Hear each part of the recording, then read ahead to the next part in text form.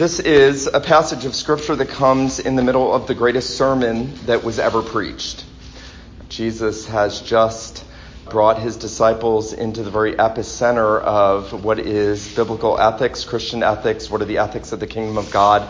And what he's doing in this section is he is correcting misinterpretations of Pharisaic and self-righteous views of the law that try to reduce the law to something manageable and try to find in God's law the most manageable loophole to evade the actual depths of the law and the doing of God's law.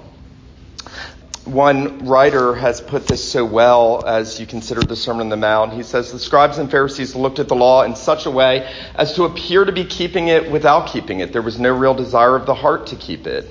So how they looked at the law was always to find the minimum requirement, always to look for the loophole, always to look for how little they had to do and how much they could get away with not doing. Now that's pertinent because in our passage tonight, the Lord Jesus is dealing with an exposition in part of the third commandment. And as he continues on in the sermon, he says, again, you have heard that it was said to those of old, you shall not swear falsely, but shall perform to the Lord what you have sworn. But I say to you, do not take an oath at all, either by heaven, for it is the throne of God, or by the earth, for it is his footstool, or by Jerusalem, for it is the city of the great king. Do not take an oath by your head, for you cannot make one hair white or black. Let what you say be simply yes or no. Anything more than this comes from, literally, the evil one. This week I was saddened to hear the story of a celebrity Christian pastor, author, who he and his wife announced their divorce on Instagram. Probably not a good thing to do, to make a PR move out of your divorce. And in that statement, and it's gotten a lot of publicity because he was one of the forerunners of the courtship movement and wrote books on that when he was very young, announcing his divorce, that he and his wife were loving one another and separating from one another. And they were respecting the changes that had taken place in each other's lives. And again, making a PR move out of this on Instagram, I thought about this passage and what I was preparing for and thought, how sad, how very sad, that we take vows like our marriage vows or church membership vows or ministerial vows so lightly in our culture.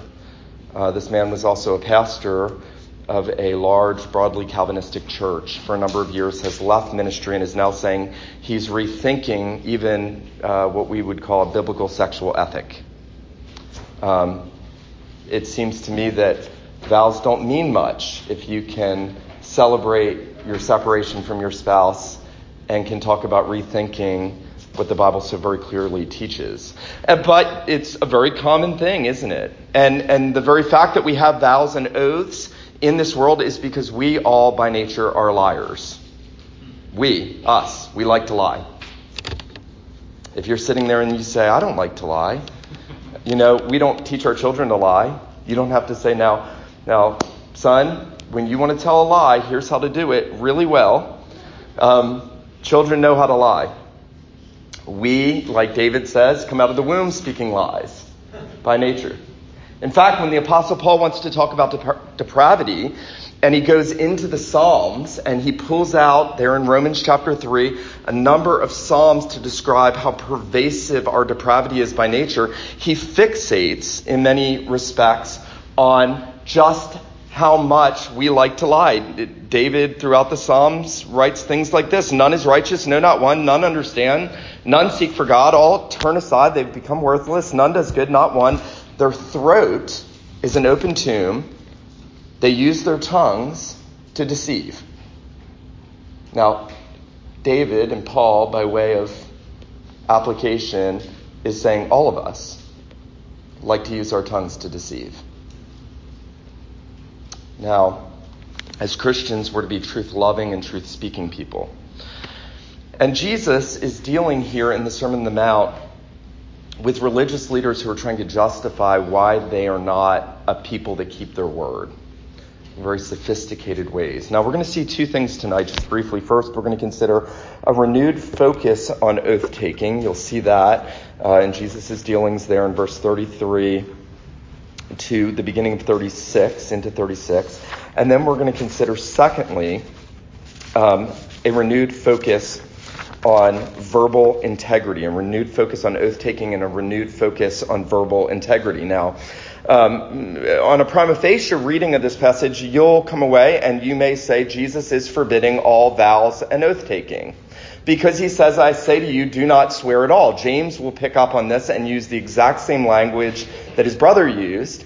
And it's led some people that don't know their Bibles very well to conclude that Jesus is teaching you can never take vows and oaths. And that should seem weird if you take the view that Jesus is forbidding all vow-taking and oath-taking. Then it should seem strange when your pastor took vows, when we take vows before presbytery, when we do wedding vows, when we take vows for public office, when we even, dare I say it, sign contracts for anything that we enter into in this life. Jesus is not teaching that vows and oaths, in all cases, are wrong and sinful. How do we know that? Well, because strewn throughout the Old Testament, you will find references to patriarchs and kings and prophets, and then in the New Testament, to Jesus and the apostles themselves taking oaths and vows and adjuring the name of the Most High God. Abraham tells his servant when he sends him to get a wife for his son, swear to me by the Lord, Genesis 24:5, that you will not find a wife for Isaac from the daughters of the Canaanites. So Abraham, the head of the covenant, swears and makes his servant swear by the Lord, by Jehovah, that he would get him a wife from his own people. Leviticus 19:12 sheds more light on what Jesus is prohibiting here. Leviticus 19:12 says, "You shall not swear by my name falsely, and so profane the name of your God. I am Yahweh, the Lord, Jehovah." If a man vows a vow to the Lord or swears an oath to bind himself by pledge, Numbers 30 verse 2 says, he shall not break his word. He shall do according to all that proceeds out of his mouth. So in the law, in Numbers, God says if you make a vow by the name of the Lord your God, you should keep that vow. Rahab asks Joshua to swear by the Lord that Joshua would remember her and her father's house when they came into Jericho. Swear to me by the Lord. And he does. Joshua does that. David's in the caves of Adullam. He's hiding from Saul. And on that one occasion, he goes into the cave where Saul is, spares his life, cuts off his robe, stands far away from him, lets him know it was in the power of his hands to kill Saul. Saul seems to be convicted and soft-hearted, but he's really not. But he says to David, "You're more righteous than me." And then Saul says to David, because he knows his time is ticking, under God's purposes and plans, he says, "Swear to me, therefore, by the Lord, that you will not cut off my offspring after me, that you will not destroy my name out of my father's house." Now, David could have said, "Nope, can't swear by the Lord." But the next verse, 1 Samuel 24:22, and David swore this to Saul. Isaiah talks about new covenant blessings, and he speaks of those who swear by the name of the Lord and confess the God of Israel. Jesus oftentimes appealed to his Father as a witness to who he was. My Father bears witness. That's a swearing.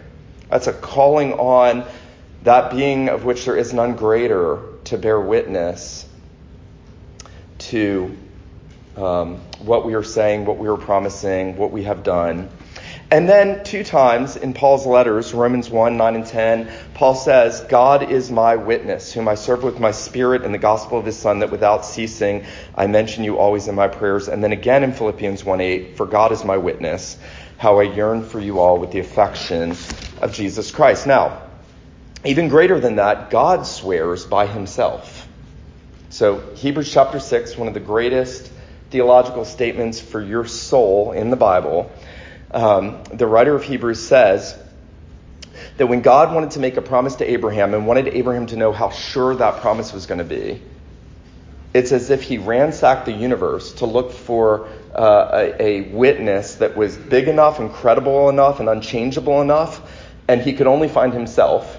And so the writer in Hebrews 6 says, God swore by himself when there was none greater, saying, "In blessing I will bless you, And then the writer goes on to say that by two immutable things in which God can't change, by the oath and by his immutability, by his greatness, that promise is secure, and God swore it on his own being. That's the whole point of the cutting of the animals, and God being willing to go through as one of the parties, as the sole party, as it were, representing both himself and Abraham. God is swearing by himself, and he is saying, I am going to do what I've promised to do. So it's a big deal when we talk about vows and oaths. It's a big deal for us. It's a big deal to God. It's been a big deal throughout the history of the church. And yet when we come to this passage, Jesus seems to be saying, don't do it. What is Jesus doing? Well, as we've already noted, the Pharisees were always looking for the loophole. And what the Pharisees and the scribes and the Sadducees would oftentimes do is they would appeal to this rabbi or that rabbi, and they would say, well, he says, if you don't swear by the name of God, and many of the Jews, all the Jews have misunderstood the third commandment. It's not saying you can never say the name Yahweh, the covenant name of God, but what it's saying is that we should not in any way whatsoever misuse God's name for religious purposes or in any sort of cursing or as a witness in oath-taking, that we should not in any way misrepresent the truthfulness of God. And yet what the rabbis did is they said, well, so if you just swear by religious things that are related to God but less than God, it's not as binding. I know, this sounds ridiculous, but they literally had a system by which they could get out of keeping their words. So if you swore by the temple or Jerusalem or by your own hair, then it was less binding than if you swore by the name of the Lord. It's as if they understood the depths of the law and rejected it in favor of something that wasn't so constrictive. Because at the end of the day, the third commandment is devastating. It should be devastating. You should never read any portion of Scripture in which it's speaking about telling the truth and come away and be like, I've done that my whole life. Like, if you do that, we got a problem. Remember what I said. All men by nature are liars. Speaking lies, doing lies, living lies. Now, Jesus cuts through it with a renewed focus on oath-taking. And what he's saying to them is, don't play religious games with oaths and vows. Because if you make an oath, you need to let your yes be yes and your no be no. And it doesn't matter what you swear by. It doesn't matter if you call certain individuals to witness what you're entering into voluntarily and in a binding sense. He is saying, don't do that. Don't play games with the law of God, which is exactly what they were doing. Now, the Heidelberg Catechism, just so you can know what they have said about this historically, very helpfully addresses this issue when it asks the question, can we swear an oath by the name of God in a godly manner? They say yes. When the government demands it of its subjects, when necessity requires it in order to maintain and promote fidelity and truth, to God's glory and for our neighbor's good, such oath-taking is based on God's word and was therefore rightly used by saints in the Old and the New Testament. So there is a historical Protestant proof that oath-taking and vow-taking are good and right if they're done properly at proper times and in proper circumstances. Now, let me say one thing before we move to the second point. We have all taken oaths and vows throughout our lives. Even if you've been with your spouse for 50 years, just staying with that person is not fulfilling the vows that you took to be with them. There is a incredible depth to the law of God that goes far beyond a surfacey sort of getting by. So that I can look at whatever vow or whatever oath I have ever taken, and I ought to be able to say, I have not kept this as I ought. And we ought to constantly revisit what vows we've taken to, in a sense, renew those vows personally. Ecclesiastes says, don't be hasty to vow. Ecclesiastes 5, don't be hasty to make a vow before God. Better to not vow and pay than vow and not pay. Don't let your mouth be hasty to sin with your words.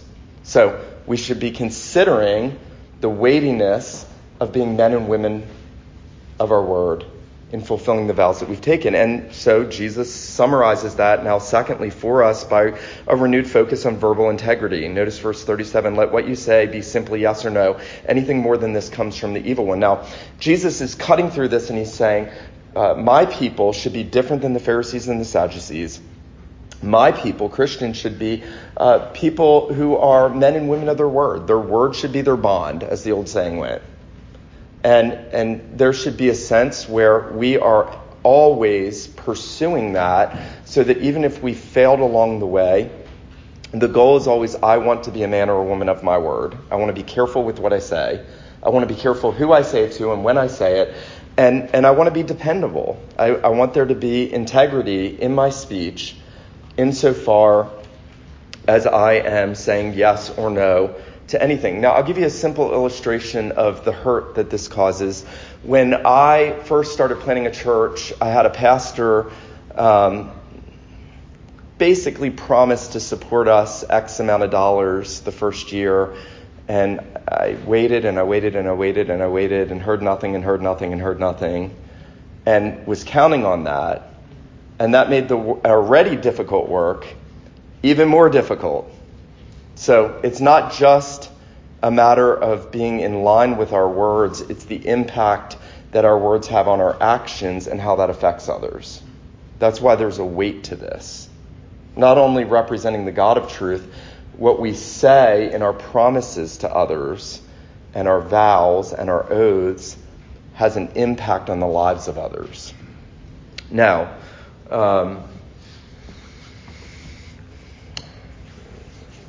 Jesus wants us to live our lives as people before the Lord who is a God of truth. I want you to think about this.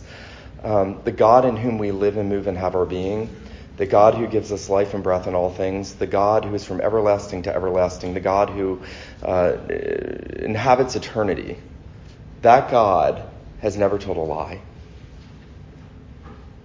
It's impossible for him to lie. That's amazing. That'll hurt your head if you meditate on it so much. It really does. There is a being in this universe who has never told a lie.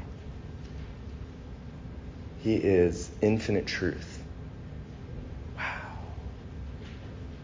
Now, when I start to think about that, I think about all the lies I've told, and it is convicting and can be condemning. David says in Psalm 15, who may ascend the hill of the Lord? Who may dwell in his holy tent? And he answers it. In verse 8, he says, he who swears to his own hurt and does not change. Now, I read that as a new Christian and thought, great, I'm definitely not going to heaven. I mean, who's going to get to go to heaven? He or she who swears to their own hurt and does not change. We are changing every day of our lives. We are vacillating.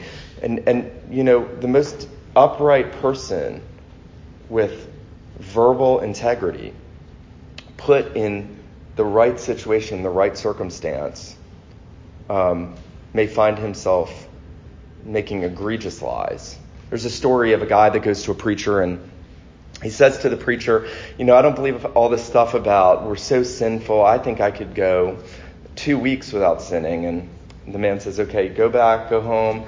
Just try to do that with your wife. Come back and tell me how it went. Comes back and he said, yeah, that was harder than I thought. And he said, but I know I could go a week without telling a lie. And the minister said, okay, go and, you know, come back and tell me what happened. As the story goes, the man comes back and he goes, that's not fair. He says to the minister, I just started a new job. I'm a realtor, and it is impossible for me to do my job without lying. The story illustrates the point that circumstances reveal our vacillation and our lack of integrity as God requires us to have. Now, If there was anybody in the universe put in a situation where he should have felt the pressure to lie or to break his vows, it was Jesus Christ. I want you to think about this. In the garden, what is Jesus doing when he's praying, Father, if it's possible, let this cup pass from me. Nevertheless, not my will, but yours be done. What is Jesus doing? Jesus is in the garden looking at the prospect of falling under the fiery wrath of God for our sin, for my sin, my lies, your sin, your lies. And he's looking forward, and here is the sinless Son of God, fully man, in every way that man is man, yet without sin. And as he is looking forward to the prospect of the cross, and he knows that on the cross, he who has had unbroken fellowship with his Father, who came from the Father, who in eternity was with the Father, who pacted together, vowed,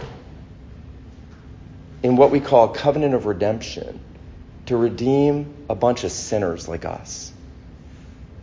And he said, my Father, I will lay down my life for these sinners.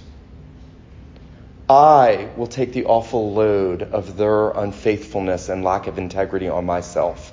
I will bear the wrath that they should bear in hell forever. I will take it on myself. And as he is nearing the cross, and as he's nearing that moment in time and space when that is going to be fulfilled, and he is going to have to cry out, my God, why have you forsaken me? And knowing that he is going to have that fellowship with the Father broken, severed, it's unthinkable that a sinless man or woman would want to lose fellowship with God.